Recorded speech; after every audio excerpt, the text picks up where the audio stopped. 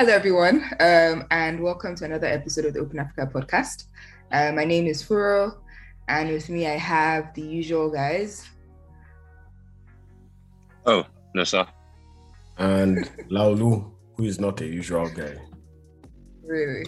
And as a disclaimer, we're recording remotely today.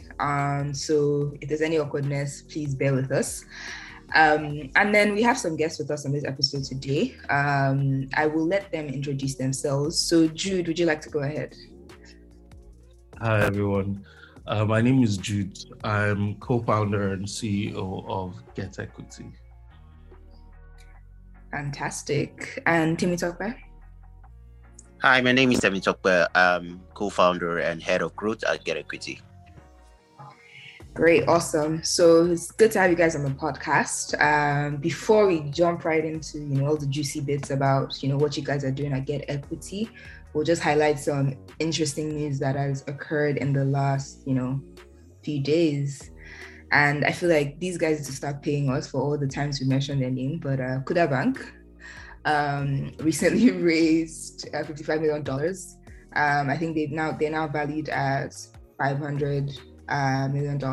I guess the race to unicorn is firmly, happening. Any comments from anyone on the call? I'm just going to say Unicorn review. Yeah. I'm just going to send partnership documents to Kuda Bank to come and finance us, considering I'm the already amount present. of airtime. I'm present here, so I'll accept it as that. Your presence doesn't translate into Naira and Kobo. We have mic to buy, and it's cost. Once I pay my share of the account of the mic. Furo, All right. Yes. let's not Anyway. talk about Kuda Bank again. Anyway, congrats to us. Yeah. So we're trying to expand to other terrain, and that's what the money is for. So Okay. yeah. So I guess we'll see, what happens as things evolve. Yeah, license is not cheap. Yeah, regulators are interesting to deal with. Anyways, Yoko, a South African payment startup, raised $83 million Series C funding. Major investor was the Dragoneer team. So when you say payments like Paystack or payments like regular.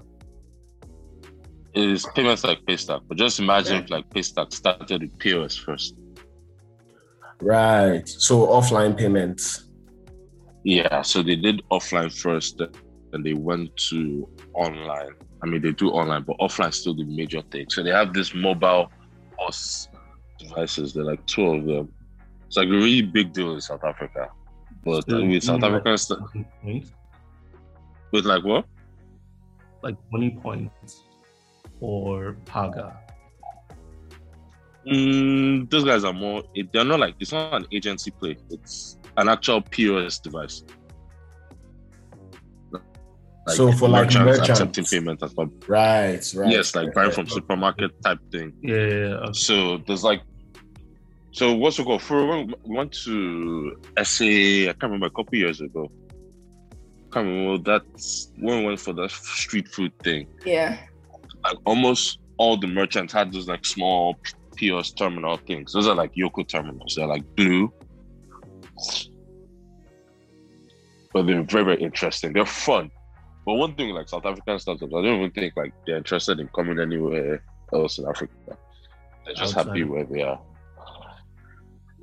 I mean, it's good if you have a big market, which South Africa does, but it would be nice if you could get something like that here. Jude, you wanted to make a comment? No, I was saying, it's also something I've noticed, and maybe something I'll talk about in terms of like how we see that with South African companies they're very, very comfortable staying around South Africa and not coming out of there. And I don't know if it's more of a regulatory thing on their end, or if it's just the companies themselves. Might be cultural disposition, but we're not going to unpack the sociology of South Africa here. But it's beyond even their companies, even for regular folks, they don't emigrate at the rate of, say, Nigeria or India or China, for example. But that's a sidebar. But if you look at it, if you have lights, what's the reason for leaving? You have lights. Their economy is crappy too, very crappy. Look, is this thing's perspective? Can you compare it to Nigeria? Anyway, I don't want to get arrested. That's besides the point. But I think we had a conversation on Yoko about like if they wanted to come to Nigeria. Like when I say we, I mean like Kuda. Like, and they were mainly, it was more Nigeria's Wahala is too much, kind of. And if you are going to do the Wahala for us, fine. But we're not going to take on that Wahala by ourselves. So that's how the conversation more or less went. Yeah, I mean, they'll be fine. I think South Africa as a market can keep them busy enough. Again, I think with a lot of startups, it's down to the vision of the founders, how far they want to push it in terms of the numbers they want to do and the type of growth they want to see. And then on a somewhat controversial topic, the e-Naira. So CBN has been pushing for the e-Naira. They have given themselves a deadline, I believe, of Independence Day or something like that, to go live with the e-Naira. I think that it is ambitious because if they're going to go live, it means that quite a number of ecosystem players need to get onboarded. There needs to be a pilot done. Like there are lots of steps that need to be taken before go live. And maybe I'm looking at go live from a different perspective. But yeah, any comments? Yeah, just to clarify, because I think that has come out now. That October 1 date is the pilot date that they say they want to start the pilot. I mean, it still feels rushed. There are many things to consider when you are launching a CBDC, a central bank digital currency. Excuse me. And there are a couple of risks to launching this as well that I'm not sure if they have the right controls for. But one thing is clear is that the CBN thinks that this is the next big thing, launching a digital currency. They've pegged it at 1-to-1 to the Naira, kind of like how a stablecoin works. But the difference is that this one is not on a decentralized ledger. They are in full control. They are in full control of everything and they can shut anyone down. But what I found in the last couple of days of just thinking about it and looking at sort of the vision that they've laid, I feel like I've moved on from pessimism to casual optimism. Casual because, again, this is Nigeria. So anything you see, you take it like that.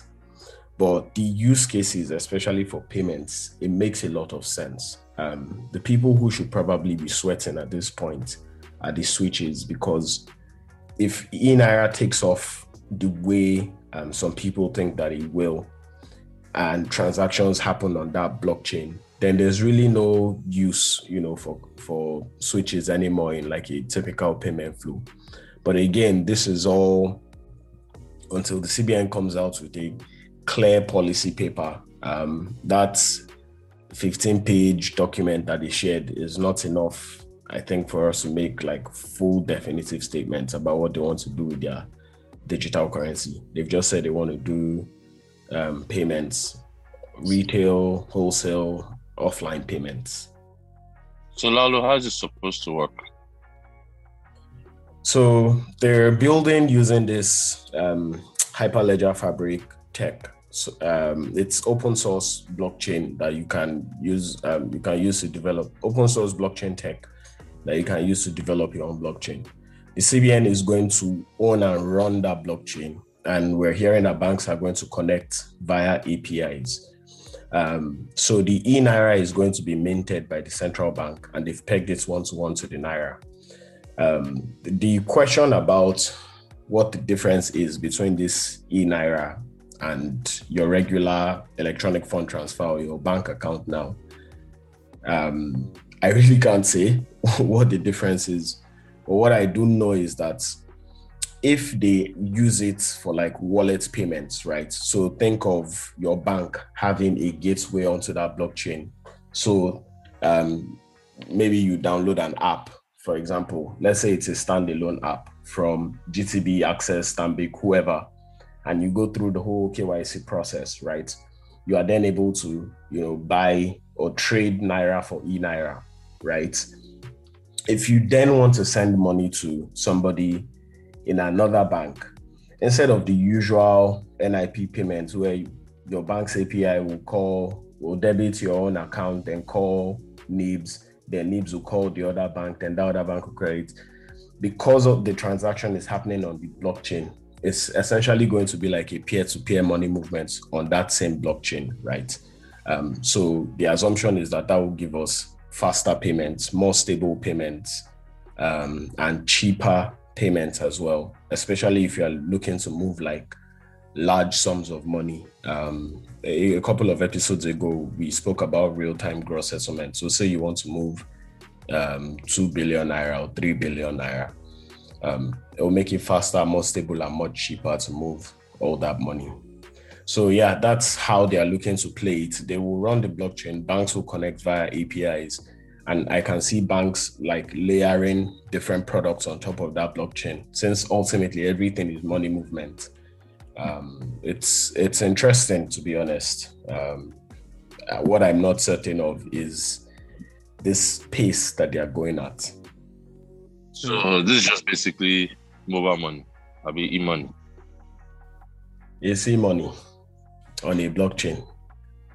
So funny enough, the way I see this is, I'm not necessarily looking at it as e-Naira, but more of like e-currency in the grand scheme of things. And I know that banks in the US recently have been allowed to like settle payments on the blockchain with Ethereum.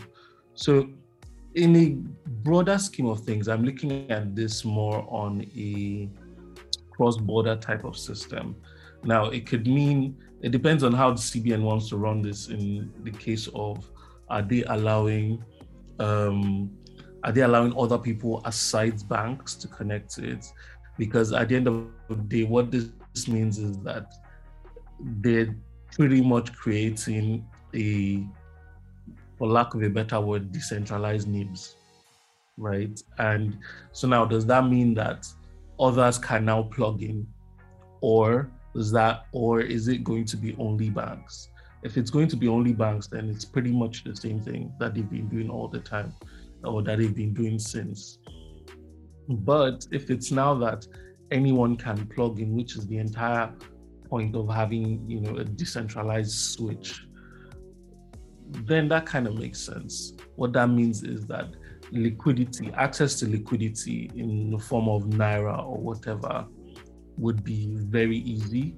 CBN can create decentralized floats on its USD, and then again with the e-Naira, so where you can do an easy split between, okay, if you're bringing money into the country, you want to exchange it for Naira, it's pretty much happens in give or take 10 seconds. If you want to get Naira to move out to somewhere, and so I don't want to go all complex blockchain, but with Hyperledger, you could even have a bridge to Ethereum where you can say, if I'm moving USD from this Hyperledger, it can be moved from a virtualized USD into Ethereum in USDC, and I can use that USDC to send to, let's say, a country in the US. So bridging is something that happens cross blockchains these days. But again, it will be very interesting how they hope to play this out. I hope that they have very knowledgeable people working on this. Yeah. So for free, I mean, it's not decentralized.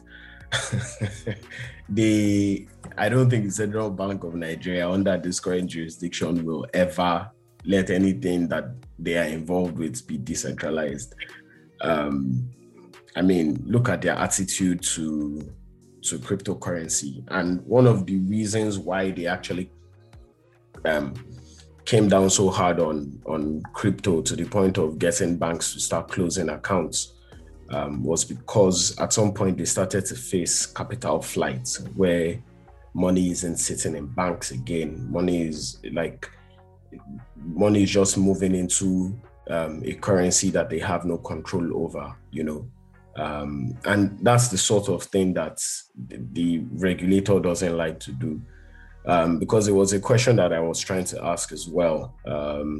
During the course of this week, I was talking to some guy who had some insider knowledge, and the question was, are you going to let us use this, to get into other, currencies, other cryptocurrencies? So I want to do eNaira into BTC, for example. And the guy seemed optimistic, but he was absolutely certain that this first phase, we're not going to see anything like that, which then begs the question of, what you talked about with cross-border. How do they then want to achieve that, given this third currency requirement that exists today? So you want to move from Naira to, say, Yuan, and then you first buy USD. If you're not letting people move like that, how do you want to do cross-border easily? Okay. Yeah. All right. Now, look. So I'm approaching this conversation from very, very pessimistic point of view, and because, when you look at it from a global perspective, the central banks across different regions, especially within Europe and others, have been on CBDC planning for over two and a half years. And recently, of course, China launched theirs, and the low adoption forced them to start cracking up on crypto operations and mining. So it's obvious that the entire plan by world governments is to create, for a better word, a mask of CeFi built upon a layer of DeFi. But they're basically creating the same thing as a piecemeal offering to people to say, use this product or nothing. And I don't think that works, because it's going to always be this clash of we wanting to do our own thing against people who want to tell you this is what you must do. And not that they even have the best at heart thinking along logics, but you've seen them make very useless policies that, frankly, as a business person, you are worried. So they creating an e-currency is fine, right? But then we understand the thinking, the nuances behind that currency creation, and it's actually not for to change anything. It's just basically creating a mask, and I feel that will not go well in terms of the vision of what we need. And so, even as you are thinking right now, if you're not creating anything decentralized and you're just getting banks and everyone, it's still the same game. Just a different face, in my opinion. Thanks, Tokwe. Wait, just one more thing. Now, look, who is issuing the e-money? Are they allowing banks issue the e-money, or is it going straight with CBN issuing it themselves? This thing is all CBN. Is monetary policy. They're the ones maintaining, they're the ones controlling. It's all them. So they're the ones maintaining. So you said effectively it is possible for someone to do without a bank? Or do you need a bank to access the e-money in the first place? The architecture that they shared prioritizes banks. I don't know if that is going to change in the future, because there is the argument about mobile money operators being at the forefront of this. So if you were to ask me, and this is just my own personal thoughts, this is nothing official, I think that they will let banks and MMOs connect directly to that blockchain where they can acquire the e-Naira. So in summary, they're just taking nibs and putting a new name on it. Maybe not nibs, but yeah, the idea is the same. Yeah. just on the blockchain. Everything we have today, just on the blockchain with some specified players. Yeah. Yeah. Anyways, I think we've spent enough time discussing that. We'll keep lookout for, things as they progress.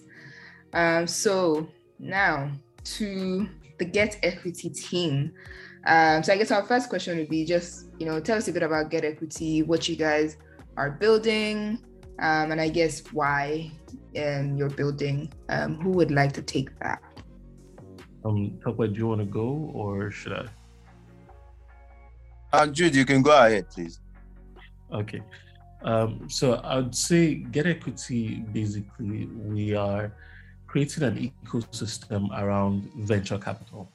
So, but let me move into like what we are currently doing right now. I would say what we have as of right now is what I call the Robinhood for angel investing. We allow for retail investors to invest in startups via tokenized securities. And what that means is that with startup equity, like for example, Kuda Bank, right? We're able to create a tokenized version of that equity. And I know for core finance people, that process is called securitization. So what we're doing is that we're saying, for example, we can digitize a certain percentage or a certain number of Kuda Bank shares. And through our app, we can allow anyone to invest in Kuda Bank or own Kuda Bank shares with as little as $10. So think of people who currently use Bamboo to buy like Apple shares or Netflix shares, etc. You can now do the same thing in private companies that have not IPO'd. Cool. So, I mean, what was the inspiration? Like, why, there's a lot of opportunities in the market. Why are you guys looking at this problem in particular? And why do you think that the timing is right now? Okay. So I would say this has been an evolution. I remember I first started out with, in the grand scheme of things. Now, I come from a software engineering / blockchain / DeFi ecosystem. And one of the first things, I think the first piece of code I started writing on Get Equity was somewhere around 2019. And that more in itself was, I was trying to build a decentralized exchange, or I built a decentralized exchange. And the entire point of that decentralized exchange was that I wanted people to be able to create blockchain, should I call them blockchain tokens, and have the ability to trade these tokens. So in the first iteration of what became Get Equity, it was a decentralized exchange. And I built that as a side project. Granted, I had already built something, I built that as a side project. Then after a while, I also worked with a Nigerian bank for a project that will probably never see the light of day. And what they wanted to do was the ability to have something similar, an exchange where their staff could have their, should I call it equity now? But then instead of having this on the Nigerian Stock Exchange or something, they would have like an internal place where staff were able to have their equity tokenized and traded amongst each other. Now, I built that in the bank. It probably never see the light of day, but moving on, that kind of gave me an instance into how other companies might want to have something like this. So the next iteration of Get Equity came on around instead of having blockchain tokens, people being able to just tokenize actual companies. And, while this iteration was going about, I met with, a couple of people. I also met with Temitope as well.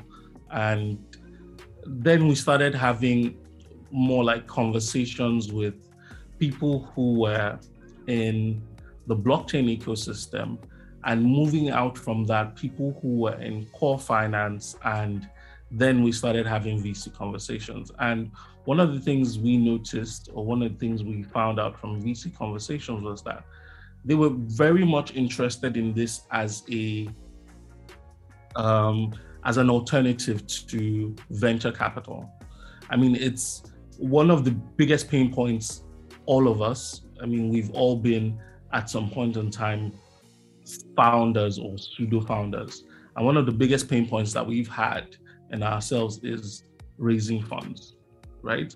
So in between this iteration, I wanted this to be a way where I could get my friends to invest in my company, which was pretty much this interesting decentralized exchange that I had. So speaking with a couple of people in VC, and that started to morph into focusing more around venture capital and how having a secondaries market could come into play for people who wanted to crowdfund, people who wanted to raise money. And fast forward into 2021, fast forward into, let's say, December of 2020, we started having conversations with a company called Greenhouse Capital. Their parent company, VGG, Venture Garden Group, also wanted to have something like this. I mean, it kind of was like a match made in heaven, or however people say that, because they were looking for a solution kind of like this. I mean, multi-tiered solution kind of like this. And I got an intro into Bumi, who is their general partner. And Bumi took out his personal time, to have conversations with us, and moving on from there into what their vision of Get Equity looks like, into also what our vision of Get Equity looks like. And it became something that we found a bridge. And from 2021, we started iterating down into, I think somewhere like March. They saw us as a business worth investing in. And as at March 2021, we got our first pre-seed investment from Greenhouse Capital.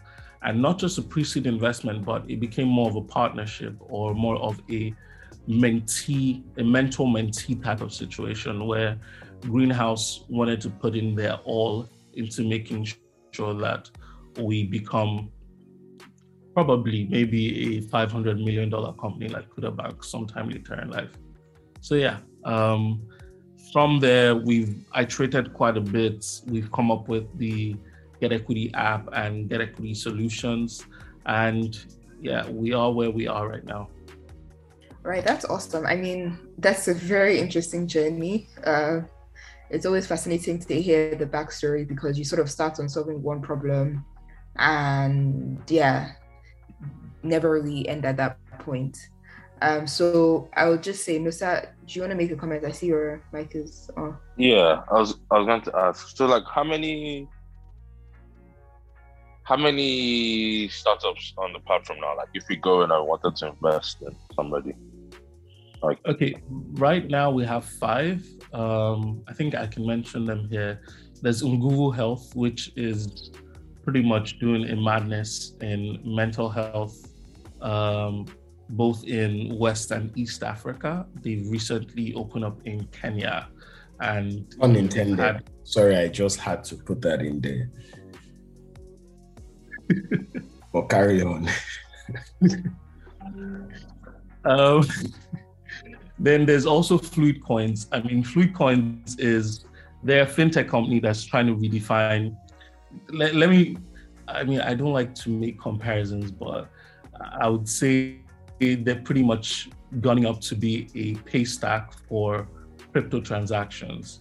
So everything from around integrating pay with crypto to processing your crypto transactions to ideally helping you generate accounts, everything that has to do with processing crypto payments. That's Fluid Coins. Then we also have WeMove. WeMove is a logistics platform. Trucks, tourism, all of that. And then from WeMove, we have UseBreeze. Breeze, basically, they are a borderless finance platform, and they allow for you to send money to different countries. I think as of right now, they currently allow for, I think, 5 to 10 countries. And then the fifth is Onboardly. Onboardly is an onboarding platform. They want to be the Rippling of Africa. So, and all these companies are pretty much in an early stage. For lack of a better word, these are companies that we feel would have quite a high growth trajectory, and in the next couple of years will be even much larger. Okay. So I mean, there's also a few companies in the pipeline, but for now, these are the 5 that we currently have. So if a startup wanted to list, what's like the process? Yeah, I was about to ask, what's due diligence like? Okay, so right now we currently have an end-to-end process of we do a KYC, which is pretty much making sure that your registered entity, your registered entity with a bank account, all of that. Then we take certain details from you, which is a pitch deck. We take a few text details that we use to generate an investment memo. Things like problem, solution, traction, team, all of that. Then we have what we call an investment committee. Our investment committee is made up of people both in private equity and investment analysts in currently existing VC firms. So now what they do is they have with the details that we've collected, and again, many of these companies are quite early, so their data room isn't something that I would say contains quite a lot. So it's more or less a pitch deck, doing the due diligence about the team, the problem, solution, the addressable market, the geography that they're in. And our IC is made up of right now 5 individuals, which basically allows for, we need to have a quorum on that company saying that, okay, we have 6 individuals. So if 4 out of 6 agree that this company is worth listing, then we're good to list them on the platform. And I mentioned quite a few things. There's also the company's market potential. So I mean, it's one thing where you say, yes, you're a company that, or it's one thing where it's a company that has pretty much a high growth trajectory. But then it's another thing for that company to be a company that people want to invest in. So I think all these criteria make up what we look as our investment module. Sorry to come in here. So just to add to what you'd said, we have about 9 blocks which we take a view from the IC team. It's basically focused on the market, the geography you're focusing on. We also work on your team cohesion and dynamics. We also work on your potential revenue, the traction itself as a business, domain experience, which is very key, and especially how strong is your community. and your people, are they using the products? Do they like it? Do you have a bit of nascent product market fit? Nascent because, of course, until you launch, before you know how properly you're fit with. We look at the problem you're trying to solve. Is there a core need, or is that a flash in the pan? We look at the kind of solution. We look at quite a lot of different dynamics, our own internal research around your business. And then we then go to the negotiation table, which is negotiating on what you're looking to raise, the company valuation, what and how easily you can be able to sell that token to the public or to your community. And we look at the play, if it's a right fit for us or not. So there's a lot of nuanced conversation, and that is why we've kind of created 9 different blocks with different scoring formulas, and we pass like all the companies who indicate wanting to crowdfund from us can. We look at each of those businesses and then select the very best. So we're not really focused on just allowing everybody at the moment, yes, but selecting the very best, because we need to build a two-way market trust between the investors and also between the founders and startups in the pipeline. So yes, that is basically some of the on-the-ground processes we do. Yeah. I have a question. Sure, go ahead. So far, and I know that like these are early days, but what has been the biggest challenge for you guys so far? All things considered, from users to the market, what has been the biggest challenge? Biggest challenge, definitely regulation. Oh my God. So there's quite a lot of regulatory loopholes on something like this. Like, let me give an example. So, for example, one, I cannot, like what I said about crowdfunding, according to SEC regulation, I cannot call it crowdfunding, because what we are doing is a private placement, and private placement towards our SPV, so in the kind of structure we attain. Secondly, I cannot refer to Get Equity as an exchange, because that comes with its own regulation. Now, regulations differ according to ecosystems. So Nigerian regulation, which we are subject to, is a bit similar, but still differs from the US regulation. And that in itself also differs from South Africa, which we hope to expand to, and then Egypt, and then East Africa.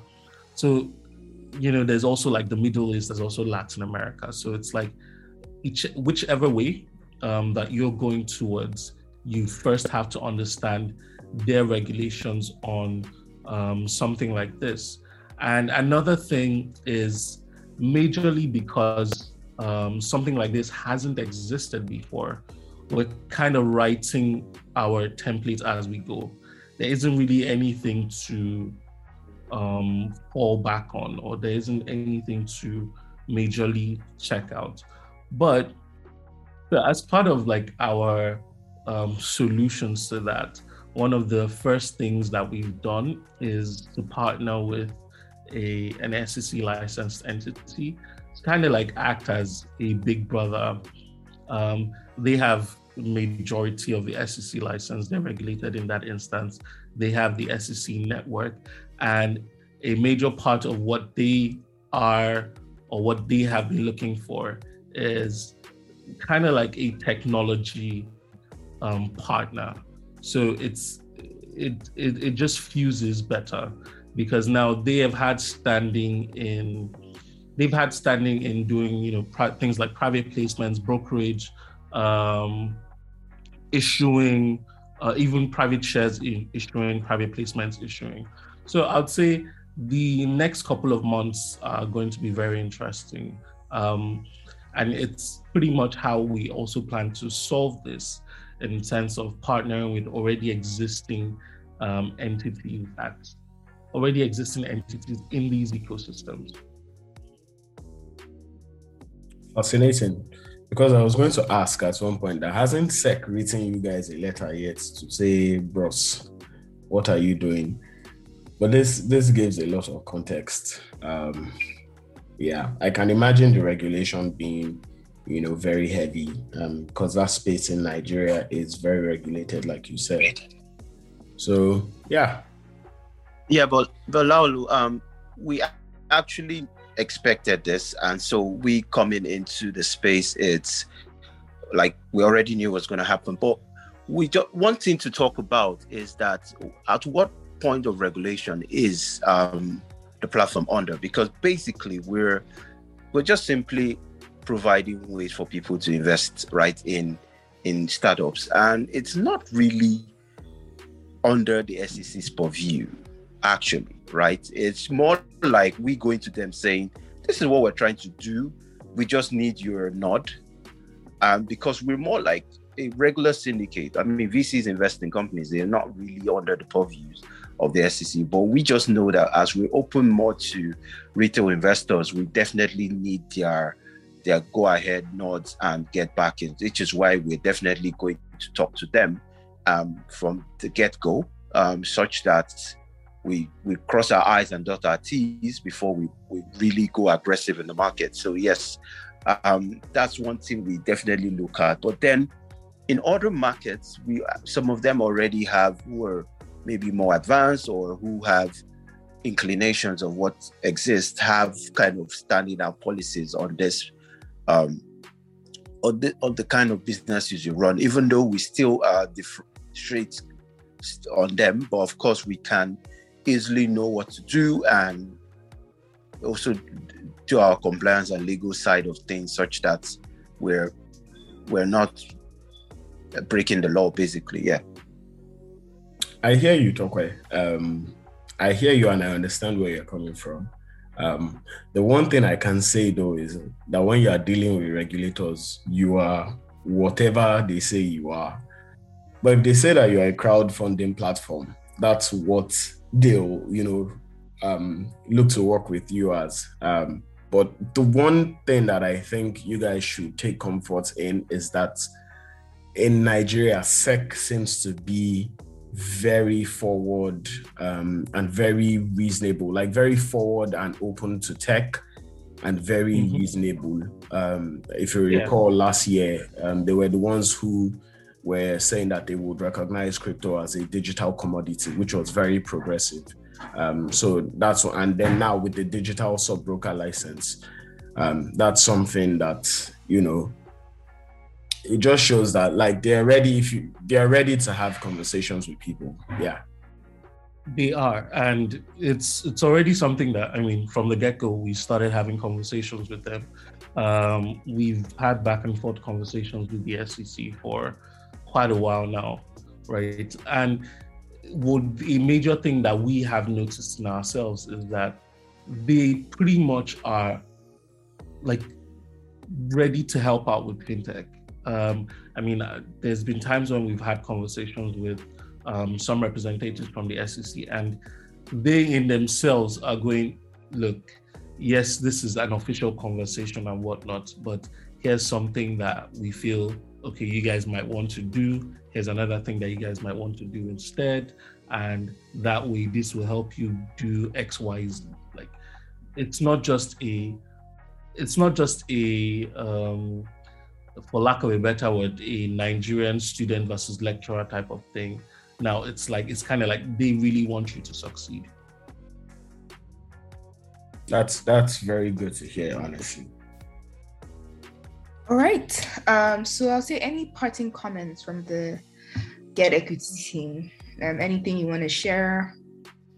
I'll say a major thing is, one, to please download the Get Equity application. Check around for the companies that we have. There's going to be a few more in the coming weeks. Check around for those that we have currently and see which ones tickle your fancy. I personally think that quite a lot of these companies are very important companies to the ecosystem, and on the ecosystem, basically. All right. On my part, it's more about open to partnerships, open to conversations with anyone listening here. Of course, open to, if you have concerns, we are definitely reachable, support at getequity.io. We definitely answer immediately. And we have one-on-one calls. So if you're a VC or an angel, we actually did mention we do have a product for VCs, angels, syndicates, both structured and unstructured syndicates. We can have one-on-one conversation on how we can meet your requirements. And then, of course, we are looking for you to download and use the app and fund amazing startup building the future today. Thank you. All right. Thanks, Temitope and Jude. It was great having you on the podcast. On our end, I mean, you can catch us on our usual handles on Twitter, Instagram at Open Africa Pod, and check our website out for additional insights on episodes that we record. Nosa Laulu, anything from you?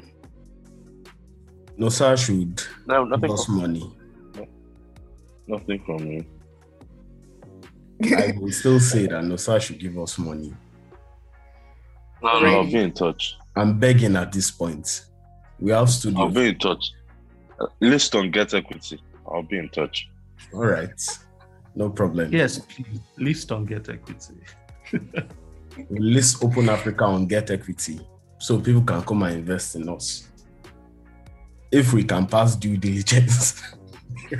Money can miss Shark. I can't promise you anything. That's all. No, sir. I mean, you can list yourself anyway. No, sir. Is what investing in at this point. You're a startup on your own, so think about it. I'll consider. All right. Thanks for listening, and thanks again to the Get Equity guys. And until the next episode, goodbye.